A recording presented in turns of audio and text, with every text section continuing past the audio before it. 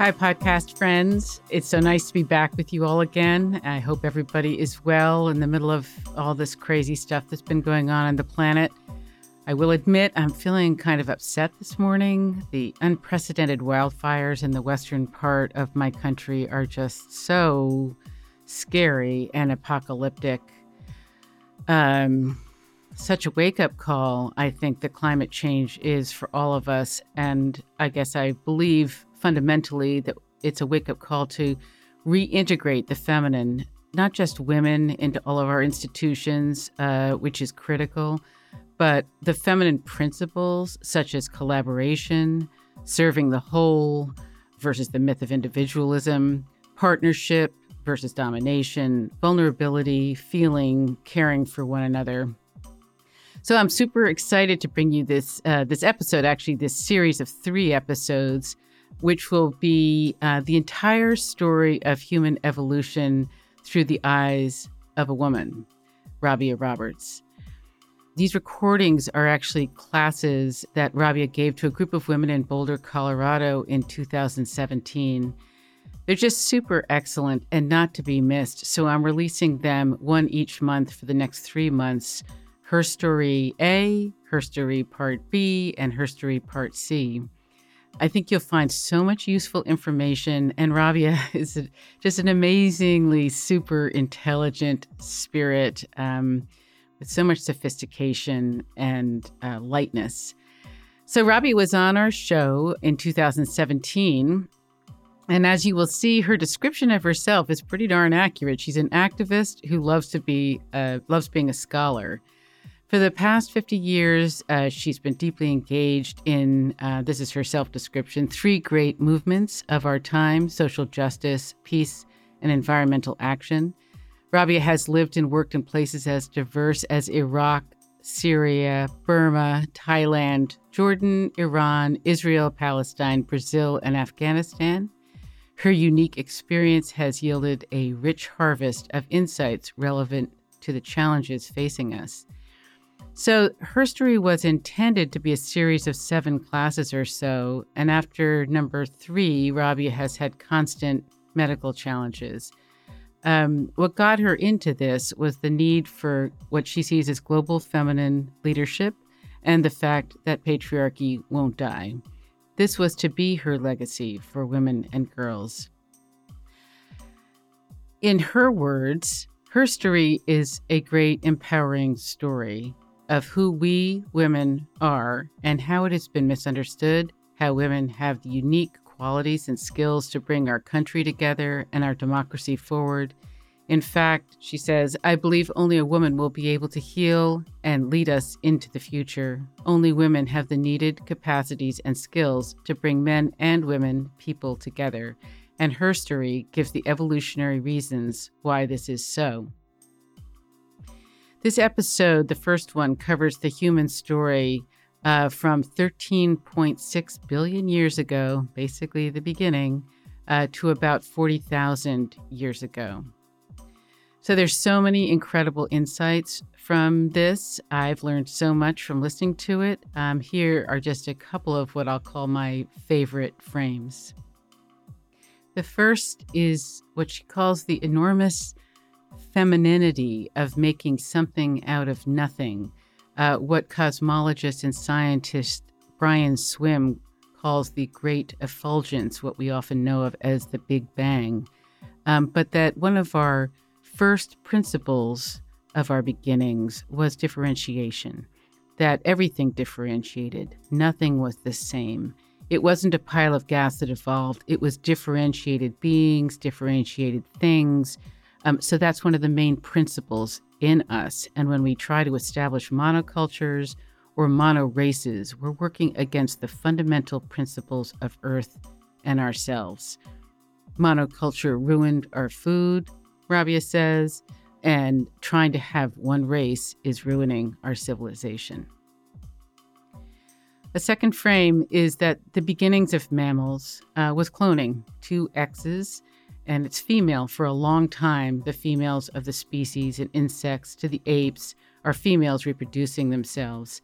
I think what's amazing about this is, of course, for me, in the West, I learned Adam and Eve. And of course, Adam and Eve was just upside down, completely backwards. And it's crazy how so many of our traditions attribute our beginnings to a God the Father, a male with no reproductive capacity at all. Another frame is simply the impact on our consciousness from standing up and seeing the horizon. Another frame is that with the evolution of the XY chromosome, the male, it obviously brought much needed biological diversity, but it also brought violence. And the testosterone that was needed in men to actually get their DNA into the female species. So Rabia goes on to talk about, while women can be violent and competitive, the male half of our species creates most of the violence in both intimate and larger systems. And she goes on to tell some interesting stories from her studies of whales and elephants who also deal with the same challenges of male violence, how the female of the species deal with that, which might be inspirational to some of our female listeners listening to this episode. I also liked her talking about the bonobos that Rianne Eisler has also talked about, are equally distant cousins to the chimpanzees. The bonobos are led by females, and if a male gets aggressive, they go have sex. They are, according to the research that Rabia has done, the sexiest creatures that this particular biologist who was referring to knew about. You know, males, females with males, females with females, males with males, young and old. There's a lot of sex going on and no aggression. Another frame is just how resilient we have been as a species, how our ancestors have survived 2 major ice ages and so much more. And one of the key reasons for our resilience was the hunter-gatherer females, who were, by some researchers, probably the most skilled human beings that ever existed on the planet, with the ability to kill animals, to hear a snake in the brush, to see a saber-toothed lion, to smell climate change days in advance, all while keeping her eye on her children. I mean, as Rabia says, so the working mom goes a long way back, like from always. And that finally the oldest grave that is known about, with decorations and shells all over the parks and around it, was a little girl. It wasn't a big chief.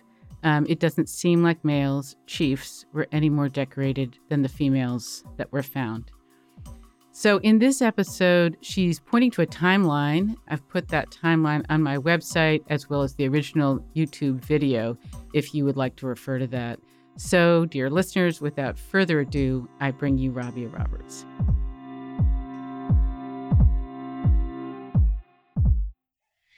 Where can we go back? How can we find out who we are, who we've been, that we haven't necessarily been told or we've forgotten? There was a huge amount of research in the 70s and 80s focused on females in the Paleolithic and the Neolithic. They were very important because they established our biological impulses and our capacities that I don't see those books around.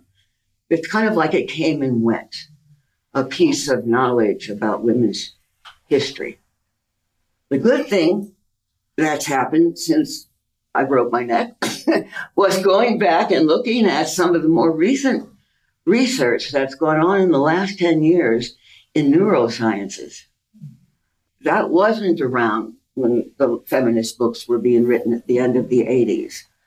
We thought one of the major confusions we had is we thought gender roles were quite flexible, almost completely flexible. I was one of those liberal mommies who gave my daughter overalls and trucks, and she still wanted pink and purple and ruffles. And I had good friends of boys who, no matter, they gave them a doll to carry around when they were little. I mean, we really did this if you aren't my age. And the boys wanted to play with boys and shoot projectiles and still draw their pictures with grays and browns and dark colors, while women girls were drawing theirs with different kind of colors. I mean, we have definitely found out in the last 10 years that gender roles, sex roles and gender roles, are not as malleable as we thought. They are not written in stone. But it's really hard for one mother or one family to make any difference at all when your daughter or son goes into a society that doesn't give the idea that you have a choice as a child. That's probably the hardest thing. And this really affects women and boys who are gender different. So before I take a step into a very long history, very long historical look, I'd like to make two caveats. One is this class, more than others, I will be relying on research, and research makes generalizations. I'm trying to have gotten notes on generalizations that are either global or which have been repeated in different studies. But here's what a generalization sounds like. Men are more aggressive and violent and competitive than women. So you can all think now of a competitive woman that you know, and that your husband isn't aggressive, blessed be. You are not one of those women who have been raped by people in your family, or maybe you are. So to make a generalization like that, immediately people go, you're just dissing men. I have a lot to say about men and women from physical, biological, statistical studies that are about generalizing. So to say men are more aggressive and violent and competitive is true. Women are also violent and competitive and aggressive, but a much smaller proportion. And you can go to any culture in this planet. These studies have been done and say, who commits the most violent crime in your state or your country? No question. No question. There's no confusion about that. That's men. Who starts wars? Well, it's sometimes over Helen of Troy, but it's mostly men. Who is more responsible for abuse in the family? It is mostly men, but my mother was the abusive one, the alcoholic abusive one. My father didn't protect me, but he was the nice guy. So how do you feel about that? Well, in fact, men are by far commit the intimate violence as well as social violence. Okay, already this sounds like it's going to be against men. Well, it's not, but it's definitely going to be women forward. My husband looked at my notes and said, well, they're not going to like this. Because it's not only men who get upset when you say more corporate crime is committed by men. That if women were in corporate position, we would have less corporate crime. So you say something like that, and women get upset. At every talk I've ever given, it's women who say, there you are, doing the same thing they did to us. You're putting them down. We don't want that. We don't want to do that. Now, I think there are different reasons for that kind of response. One is because we want to be wary of doing to males what they've done to us for the last 6,000 years. We do want to be wary. On the other hand, we have been grown up from littlest girls to believe men know more. They are stronger. They should lead us. Their decisions are probably right. And if we got hit, we might have deserved it. So for that, that's an unconscious place. And if you hit too much on that man who somehow in your unconscious has been your hero or your protector or whatever, you're not going to like it. And you're going to think it's unfair. It's not unfair to tell the truth. It would be unfair if by the end of these 10 classes, it looked like I just buried men and they don't belong in our world, of course it's a partnership. Of course, men and women are of equal worth. I think what men forget, if you say something about women really have the skills that we need right now to move our culture in a transformative direction. I think what men forget is those skills include involving them. You know, the very skills we have say, come on, let's do this together. We have been, and we'll show today, from the beginning, wired for relationship. And to put women forward to remind us of why what we have now has got to come forward isn't about excluding men, because one of the things will be involving them to come forward. Let's not be afraid of hearing what we know about women's skills, capacities, ways that are biologically, neurologically, hormonally different than men. We can change. We're incredibly creative people. But as we've seen just in the last 40 years, as I've seen, we can't change as fast or as much as a whole lot of us hoped and wanted.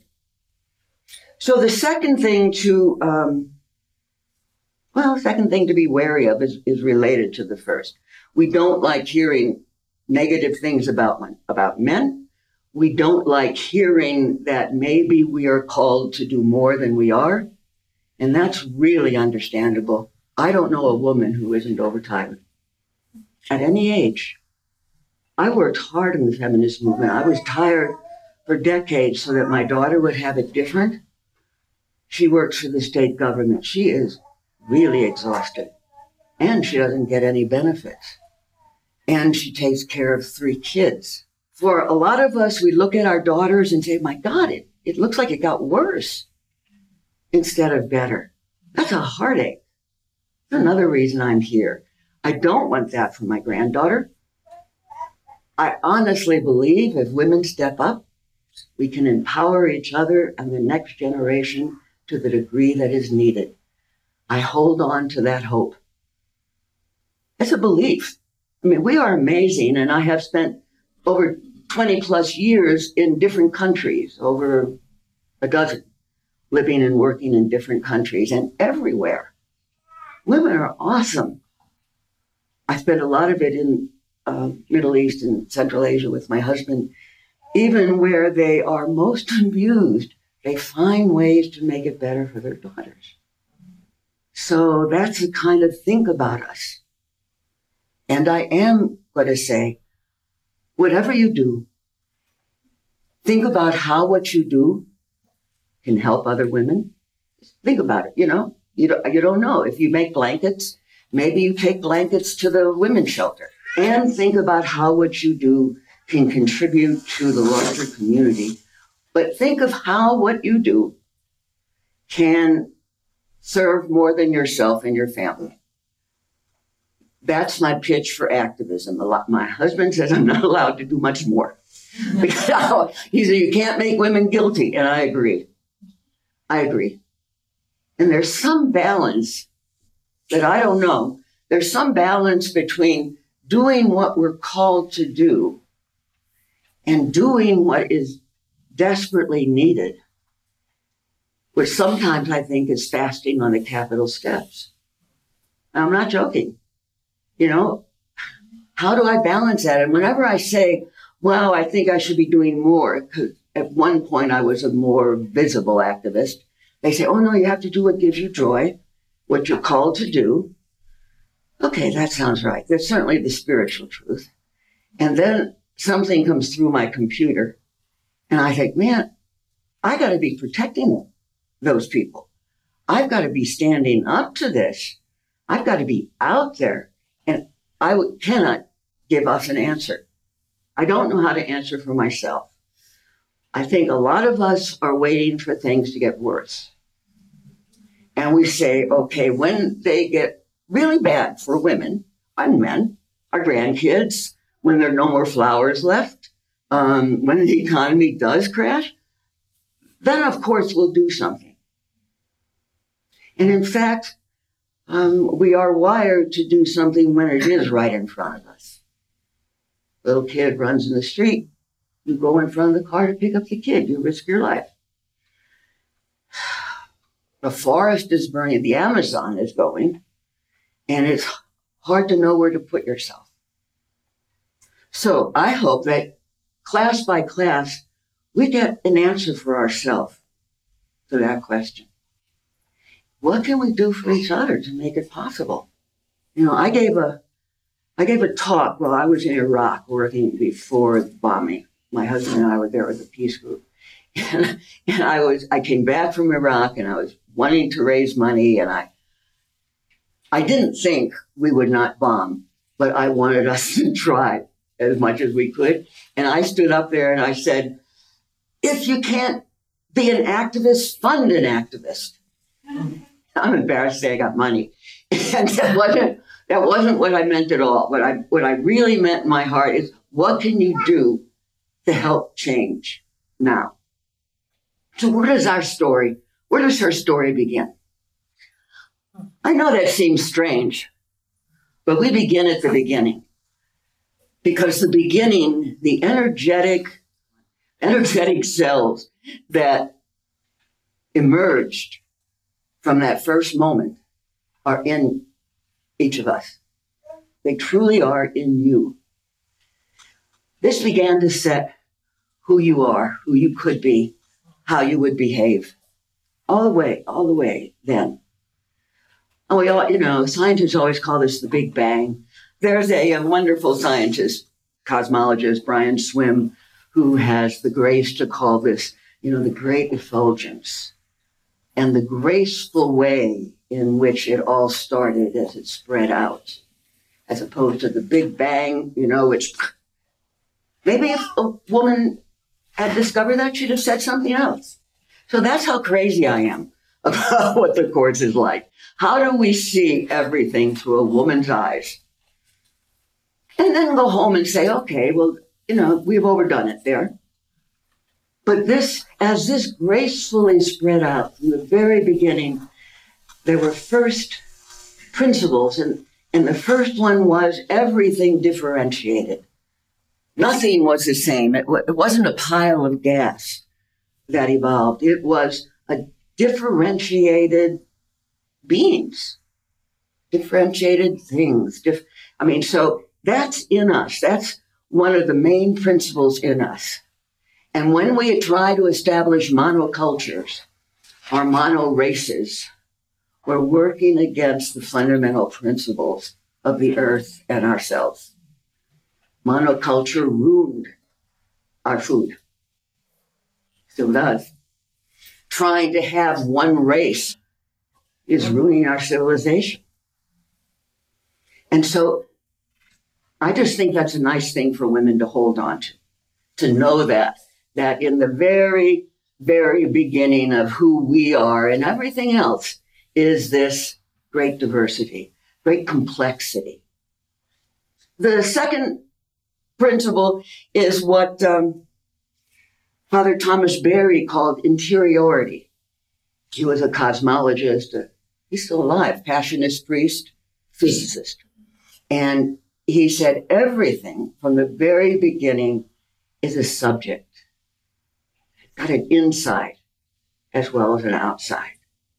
And that interiority is what later will blossom as spirituality or consciousness or different things we humans call it. But I believe, it's in the universe. It's in us. The recognition that everything is interior as well as exterior. And the third is communion or community. Everything that is a differentiated subject exists because it's in relationship to other things. It is in the community of creativity and support. So that simply leads to the obvious conclusion that when we do things, we're doing them together. When you look at a forest, all of the pieces require each other. And only 50 years ago, we thought we could take down all the trees and everything else would last. We thought we could take the wolves out of the forest and know what a wolf was. It's as if you took yourself out of your family.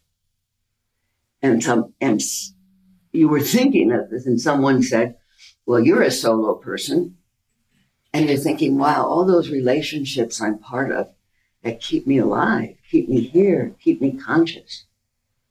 So remembering that, I believe, is part of our awakening, our responsibility, our power.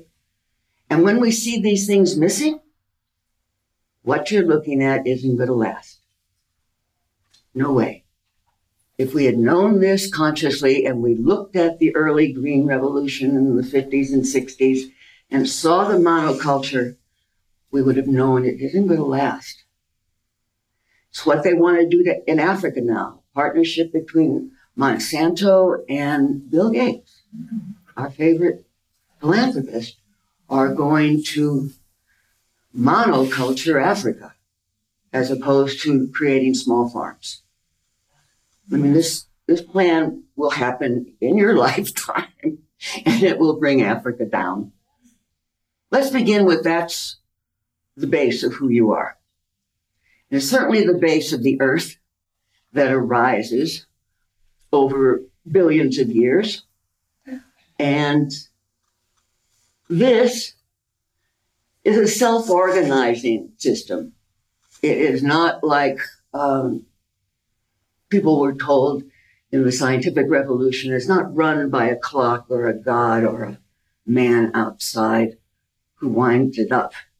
And then we watch it unfold. It is continually making itself. And the enormous femininity of that, of making, in this case, out of nothing, something. And that something doesn't get made into something. It arises out of nothing. There's nothing there.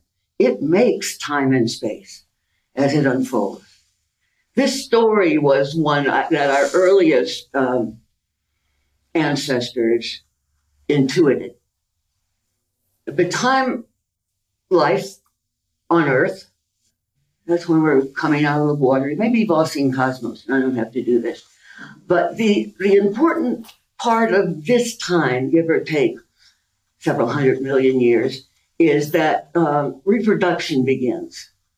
And the earliest millennia of reproduction are things making themselves out of what they are. It's cloning. It's mammals, it becomes two X's, and it's female. For a long time, the females of a species, from insects to the apes, we can't start it yet, are females reproducing themselves. Now, at some point in evolution, this lovely thing begins to change. One of these simply begins to devolve. This is 1/3 the size of that. It is talked about in biological circles as something of a birth defect began to occur. And we don't know what will happen in another 500,000 years. I'm sure we don't want males to disappear. So it's not what I'm saying. Don't take that home. I'm saying that Adam and Eve had it upside down. Completed had it backwards. This holds about 1,000 pieces of genetic information. This holds 50. This is 1/3 the size of that. So why did that hang around so long? Because it creates a lot more diversity. You put a male and a female together and you roll out a lot of differentiation, a lot of diversity. And it's very healthy, good for all the species. But this is how things seem to be going on, certainly in all mammals at this moment. And the reason I'm mentioning it all, is because I did grow up with Adam and Eve. I mean, I grew up with that story that Adam was here first. Adam was lonely, and he told God the Father he was lonely. And so God the Father, a male, no reproductive capacity at all. The Father took a rib out of Adam and made Eve. When I later got to college and studied the Greeks, Athena comes out of the forehead of Zeus.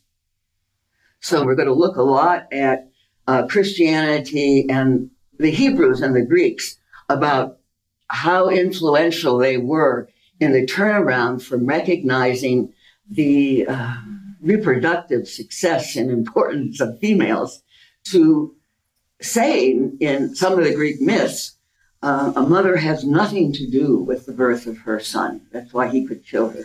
It's father who makes the child. And that came down quite a way.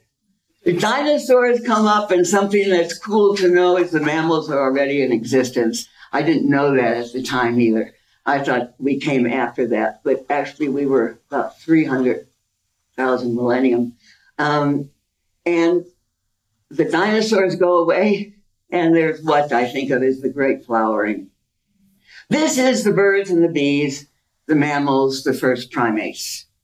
So this is us. This is your long time ago grand ancestor. And the noticeable thing in this is how incredibly flexible mammals are, that we've existed from 300,000 million years through ice ages and several extinctions. We kept going. This is a guess. You see different numbers here. This is getting really close to your ancestors now. These are the ones who come down out of the trees. A lot changes during this time. There's pretty fast evolution begins to go on because you got to know a whole lot more to navigate the ground. You have to know other things. So once we've been down there for a while, and scientists just discovered that we had strong shoulders. So they say we went back and forth for a long time, especially females, because we were vulnerable down here. So there. This is roughly Lucy. Remember Lucy? Okay, this is Lucy. That's your relative. Unless you belong to another church, a religion that doesn't see it this way, then I apologize. This is the scientific way. I'm a daughter of the Enlightenment. I'm kind of caught in this way. This is, for someone like me, a real exciting time. And a lot changes for females in this period. And what changes? We come down out of the trees. We're now on the African plains most of the time. By this time, there are about 6 different kind of humans. We're Homo sapiens. There are a lot of homos, a lot of humans before us. Homo erectus, Homo Cro-Magnon, Neanderthal. There were 6 other relatives who, for a variety of reasons, either got bred out by us or didn't survive. But to say they didn't survive didn't mean they didn't make it for like 400,000 years. So they survived, all of them so far, better than we have at this point of Homo sapiens. So what goes on here? Well, you're walking around now, and you're out of the trees, and your pelvis tilts so you can stand up. Babies are needing to learn a whole lot more than they did back here. How to make already stone tools, how to recognize something coming out of the forest that that you need to know because you're not in the tree for safety anymore. Our brain gets bigger slowly. And as the brain gets bigger, the head gets bigger. Because we are standing up, our vagina, our passageway gets smaller. So for maybe 1,000,000 years, probably less than that, there is a great contest about female survival. The Cro-Magnons, they think, didn't survive because they didn't know how to solve this problem. The Cro-Magnon head is even bigger than ours. The test between getting a big-headed, knowledge-filled infant out and our increasingly smaller vagina meant that for a fairly long period of time, females had died at a more than average rate. But evolution came to a good compromise eventually. We didn't give up walking upright. That was simply too important to our lives, walking upright. I can't find very many biology books that talk about it other than its reproductive implications. But imagine standing upright. I mean, you have a horizon. What does that begin to do to our consciousness? I don't know. Speculate. I think it does it to males and females. I mean, we are now upright beings. So the way to get our baby out is to make the rest of the body premature. So when a baby comes out, it has a smaller head than it did at the beginning. Head's gotten a little smaller to get it out, but the body's considerably smaller. The body comes out premature. It can't even hold on the way a primate can. The pre-human female is the first mammal that we know of that can't take care of herself at birth. Part of what she has to do is get the rest in the brain that wasn't able to grow inside of her.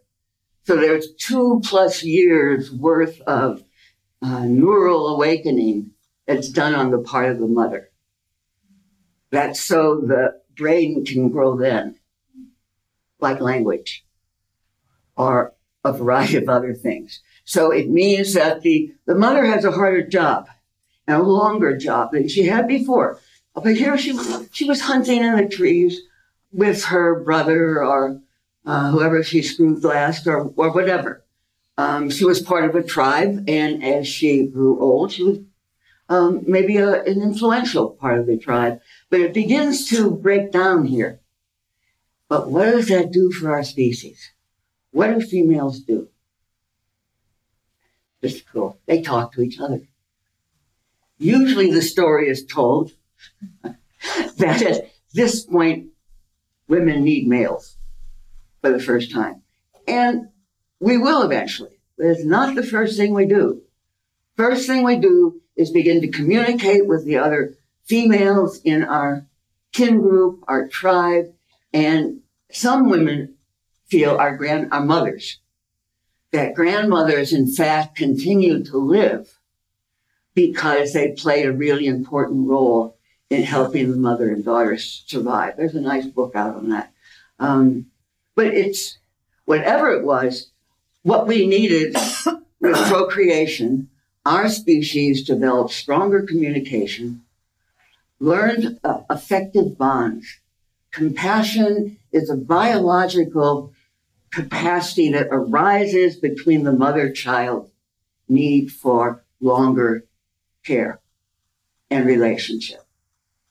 So love and compassion, these are in our biology. They're in our hormones, actually. With oxytocin, if I pronounce that right, is a socializing hormone, and women have more at birth. And it gets stimulated the more people are in groups and talk to each other. But the main thing here is that females now are together with children. And without that need, we wouldn't be who we are. There's a whole list of things that happen to our species so that females can be longtime mothers of their offspring. Again, it's really not what Adam and Eve told us. Other things have changed already in this that I didn't talk much about. This XY, when an infant is born with an XY instead of two X's, he also releases other hormones. That's the trigger for the release of androgen and testosterone and probably other ones that I can't think of. But it's what triggers the female into a male.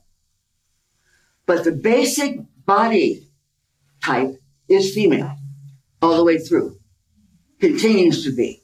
The human is basically female that changes with hormonal changes and other kind of changes that we'll see. But as part of how these two get together, and that's obviously important, how does this male get his reproductive heredity into a female? Well, he develops a lot of androgen and testosterone, I said, which make you aggressive. That's what they do.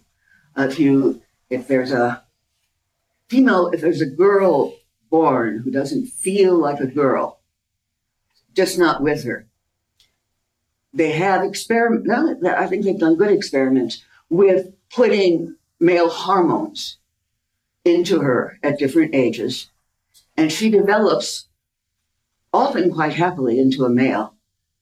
So we know those hormones make the difference. So now all big species have something of a problem. How to get the benefit of the male without all the trouble he causes. Really. He causes trouble. He studies chimpanzees, and it's the males who cause trouble. They're the ones who'll go and fight others who come in. But the female in estrus wants the male, needs the male, kind of calling the male. And then, for the most part, she'd like him to go away. And it's great. Wilson, who studies insects, shows how that's true for a lot of insects as well. Many of them eat the male who's just impregnated them. But so don't take that home either. Take home that from the beginning, large females with large brains, because the ones I know the best are the elephant and the whale, have to deal with this sociological problem. And the way many species do is the elephant is a wonderful example. An elephant herd or tribe is females and children. And when the male children become a certain age, they are kind of scooted out. When the tribes were healthy, there were healthy male groups for them to go to. Now the males have the biggest tusks.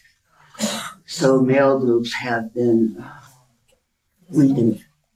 And often young males get taken into reserves that are trying to protect them. And they are, when they become adolescents, they're quite problematic. They try to get out, they try to kill they haven't had, imagine a teenage boy who never saw a grown-up male. So it's a bad situation.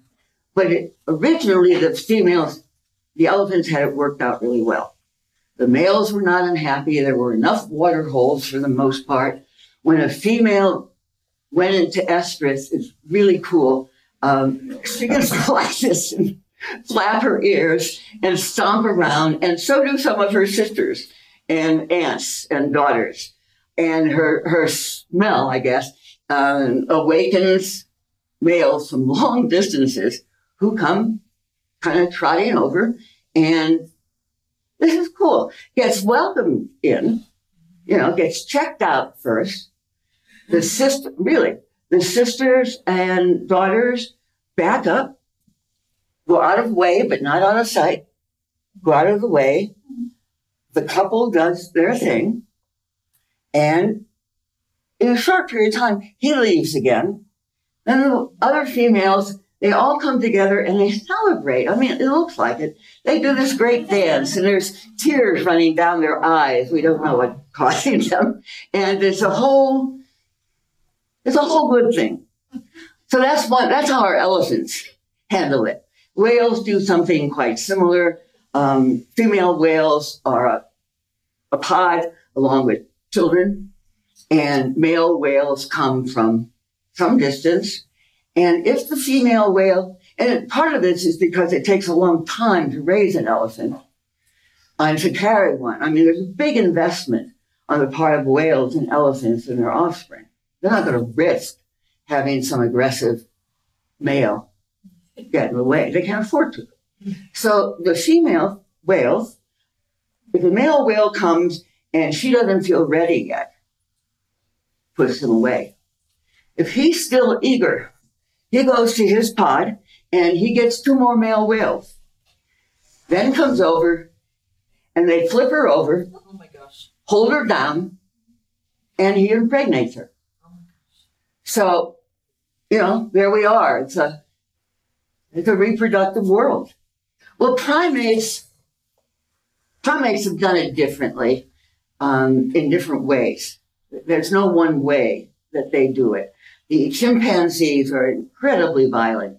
They're our closest relatives. They're very warlike.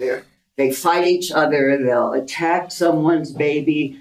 They'll fight another tribe. They're incredibly aggressive. And when I was growing up, I was always told that this was our ancestors. I got older, and I think Rian Eisler was the first one who woke me up to the fact that there had been a big split historically, millions of years ago. And on the other side of this chasm, which couldn't be broached, are the bonobos. Yeah. Now, the bonobos came down the same line. They are as much of an ancestor to us. We're also 2 genetic steps away from them, like we are from the chimpanzees. They do it entirely different. The bonobos are led by females. If a male gets aggressive, they go have sex. They are, according to my book, the sexiest creatures that this particular biologist knew. When, with everybody. Females with males, females with females, males with males, young and old. There's a lot of sex going on and no aggression. The males are just not as aggressive. And if one is, he's invited to leave the whole pack and go start his own if he wants. And they're big apes. So here, those earliest humans begin, and remember we had Lucy here, begin to migrate out of Africa. Now, we're different now. We're standing up. We're having our babies prematurely. We talk. What they call it is collaborative birthing. We are an animal that has collaborative birthing. Our babies survive because of a collaborative investment in them. So they begin migrating up between 150 and 70,000. We find some bones, stone tools. Actually, it wasn't the Stone Age, it was the Wood Age, but the wood decayed. Basically what we used was a lot of wood. But these people seem to have traveled everywhere. They survived 2 major ice ages. They appear in China. They're around 800,000. They're not Homo sapiens. I don't remember what they are, but they're everywhere. Some of them die off. Some of them are still there when our people begin to go up. Up until November, the information was there was several migrations. One that went early. This is in the book Species. One that went early and then fought with them and got defeated. The latest in November Science magazine is there was one wave between 40 and 70. And it's not clear whether they fought these others to death or they intermarried, because our ancestors all show some cells from Neanderthals.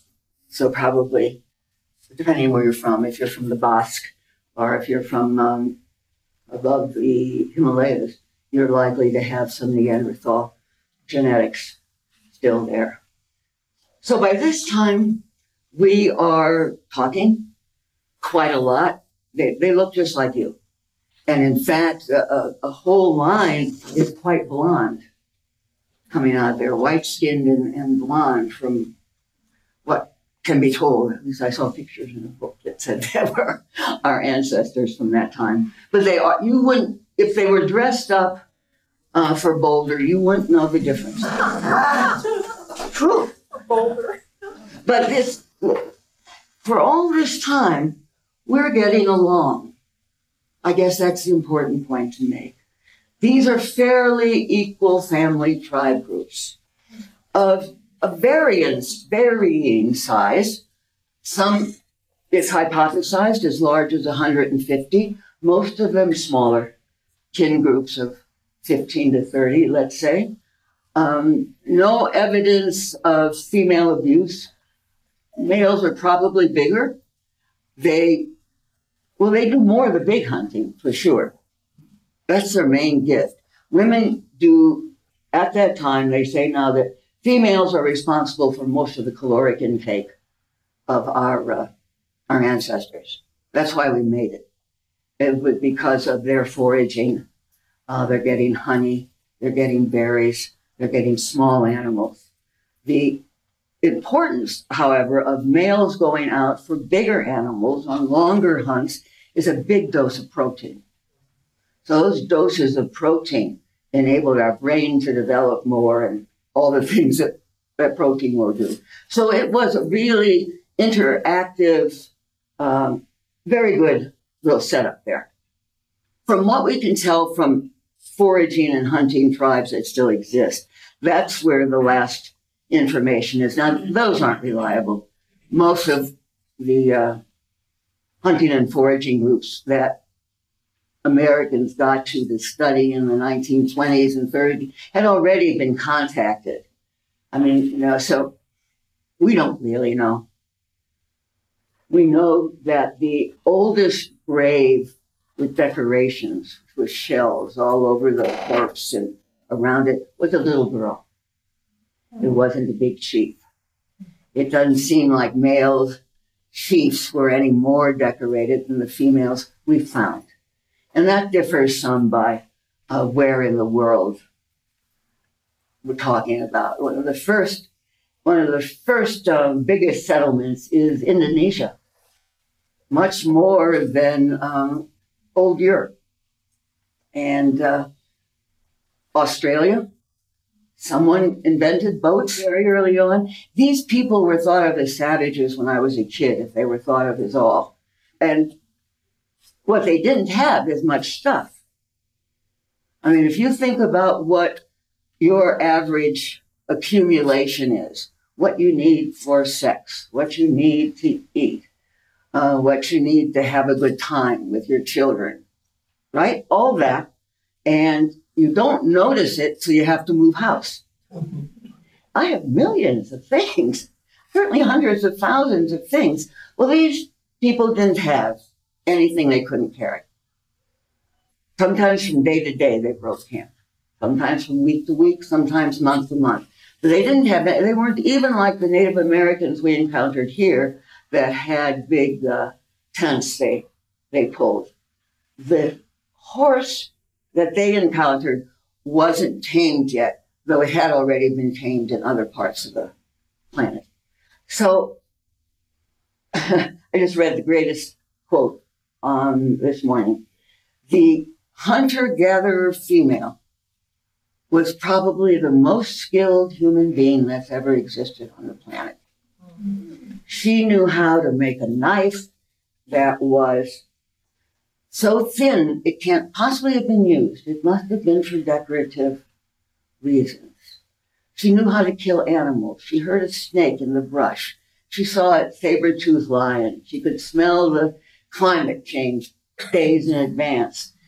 And particularly her, because she's doing all this while keeping her eye on her children. I mean, so the working mom goes a long way back. From always. The two theories are that all of these early tribes were monogamous male and female, and then other kin and relative. Other scientists insist, no, these were more likely to be female-led groups, and she has sex with a number of the males in the tribe, and there was a lot of sexual freedom among adolescents. And actually the battle is kind of a religious one. There are people who are, they're probably both, right? I mean, it's a big planet. We were almost all over it. We were in the ice everywhere. I imagine we worked out lots of ways to reproduce, raise adolescents, get along. But there are people who insist that monogamy goes all the way back. To Adam and Eve. Yeah, to Adam and Eve. But they're latecomers. Adam and Eve come way after when men have decided to take over. I don't know, this is how you live. And to have survived, we needed females. I guess that's the big point. And we have to take care of our young, and we still have to work it out. You still have to pay extra for daycare than you should. I mean, our society isn't interested in taking care of the young. If we can't manage, we're failing. I mean, consciousness raising group. In the 60s and 70s, I remember holding my first one. The discovery was the problems I was having, all the women in the circle were having. How to get dinner on the table, that's what raised our consciousness, was that the bad job we thought we were doing, I was a single mom, but the bad job we thought we were doing was in fact fairly universal. And that's what gave rise to that second wave of the feminist movement, the women's movement.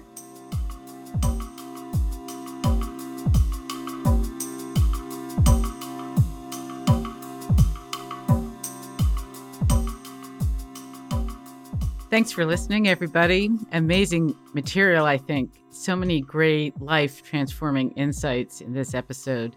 The next episode, Rabia describes as one of her favorite classes, what she calls one of the most exciting periods in human history and one of the most important in women's history, the Neolithic. As she says, I know that sounds like it's ancient, but once you start studying things like neuroscience and how long it takes the brain to develop, you begin to understand that pathways are laid down a long time ago that still have a great influence on us. So, listeners, if you want to be sure to be one of the first to know when we drop the next in the series, please subscribe on our website at susancoleman.global. It's free, of course. You can sign up there for both the podcast list and Women Negotiation and Power for all of our latest news and information. Until then, we greatly appreciate you being part of our community. Please stay well, stay safe, and keep being the change you wish to see in the world.